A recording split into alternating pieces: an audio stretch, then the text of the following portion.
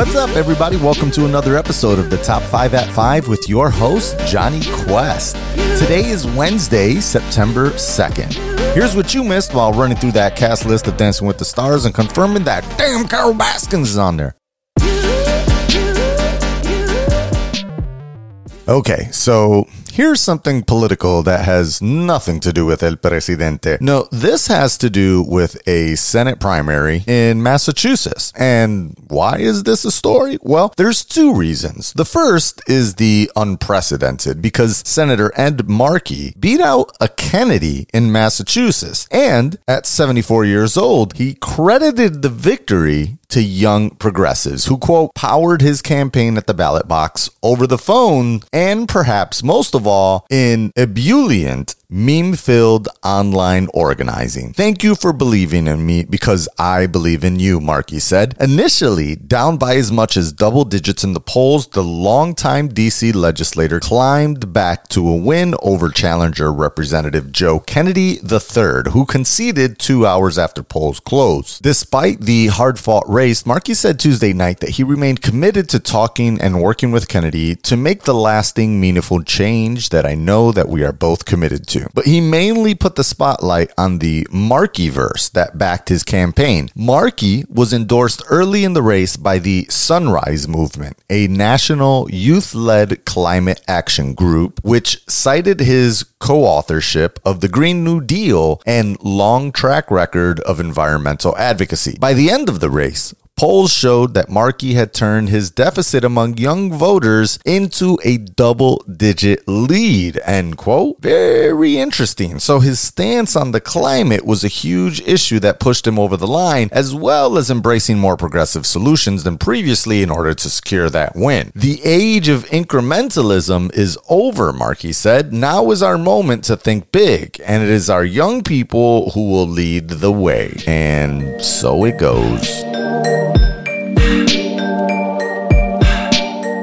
All right, if there's one thing I fear in life, it's my fear of falling. See, I'm not exactly scared of heights. I can usually be up high and not consider many of the issues. You know, I can go up down ladders and climb on roofs. It's just right there where I'm on the edge or the ledge and I just start to feel that gravity pull. That's when the fear kicks in. That's why I still haven't gone skydiving, and I'm not sure I ever will, no matter how many times Mrs. Quest relentlessly pleads. But that's also why this morning, while watching David Blaine perform his latest, are these called tricks or stunts? I don't know, I'm gonna go with stunt. His latest stunt, inspired by the Disney Pixar movie Up, where he grabbed a bunch of balloons and flew up in the air, almost 25,000 feet. And my palms were sweaty the whole time. It's crazy and completely death-defying. Yes, he had a safety vest attached to the balloons, and he did come down from that Class A airspace using a parachute. But there were moments that I could just feel the gravity pulling on him, and he looked pretty jittery himself before going up and even while up there. I was glued. Wow. It was also pretty cute watching him converse with his daughter Dessa the whole time over the two-ways and giving her the kudos for inspiring this whole maneuver. Now, it was originally supposed to take place in New York City, and he was supposed to float over the Hudson earlier this week, but I guess things got complicated and they needed more time, so they ended up moving out to the Arizona desert. And it all turned out great. It was broadcast live over YouTube. It was even hosted by Marquez Brownlee, aka MKBHD for some reason, but he did a great job too. We also got to learn Blaine's trick for holding your breath and expunging CO2 from your lungs in order to keep your pulse ox high. It's actually pretty interesting and seems to work. Check it all out at the YouTube link in the show notes below.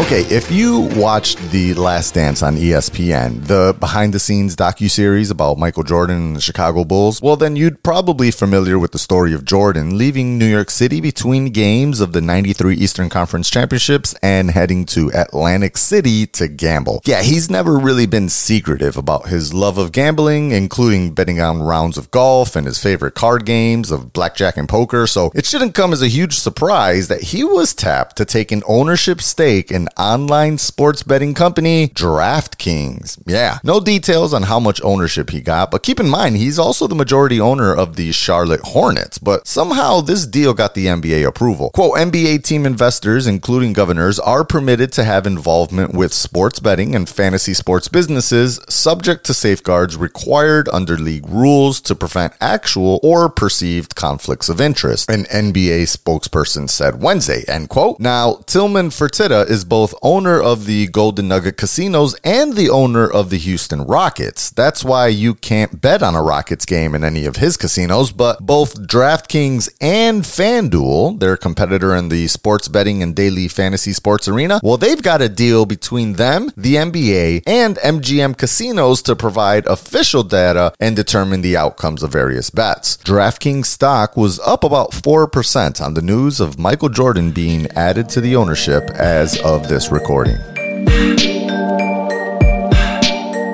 All right, no surprise, Tom Cruise has some cash, and he might just have a whole new business on his hands, at least for a short time. Yeah, see, it's being reported that in order to keep filming going on the seventh Mission Impossible movie, and to avoid any further delays and push back their expected release date of 2021, he's rented an entire Norwegian cruise liner. Yeah, supposedly he paid £500,000 to rent it out for the month. This way, the whole crew has their own little bubble-style hotel as they bounce around Europe filming different parts of the flick. And it's only about 200 people in the crew and about 200 people to staff the cruise ship, so they're well under the whole social distancing requirements for indoor spaces. But yeah, back to the business. I'm saying he can probably afford to keep renting these. Mission Impossible movies have made over $3.6 billion across the previous 6 ones, and he's been a producer since the very first. So maybe he can just call it Tom Cruise's Cruises for Cruising or something like that.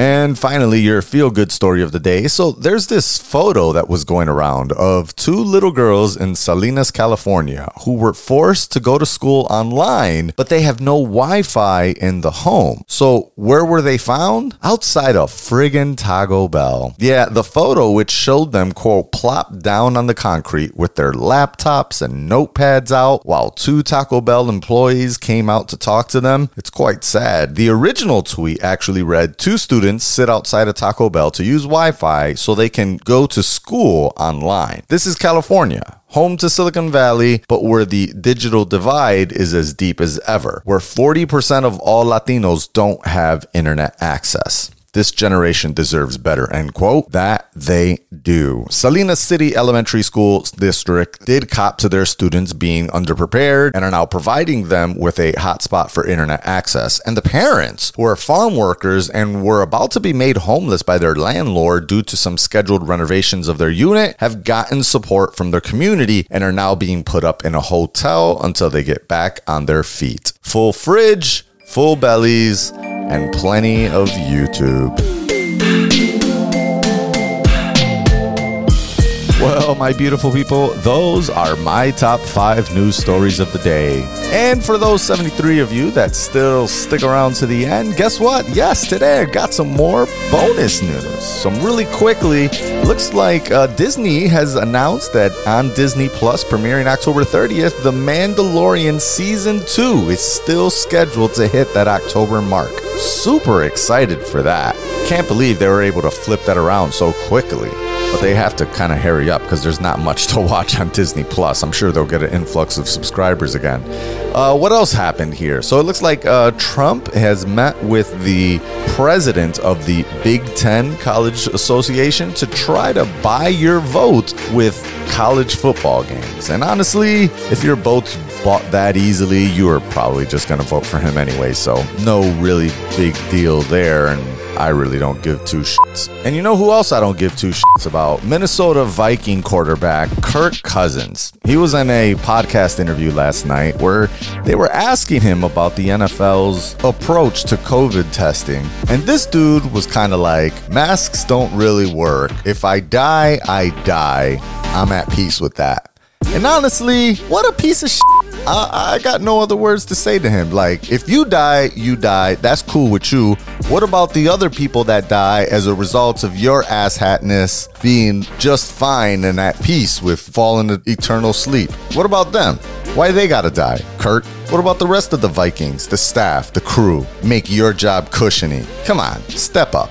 Anyways, not drafting him on my fantasy this year. So yeah, it's hump day. Week's almost over. Another one down. So I bid you adieu by reminding you, like always, stay focused, stay proud, and stay dedicated in all you do. Dodge the rest and catch up with me because I got you with the news.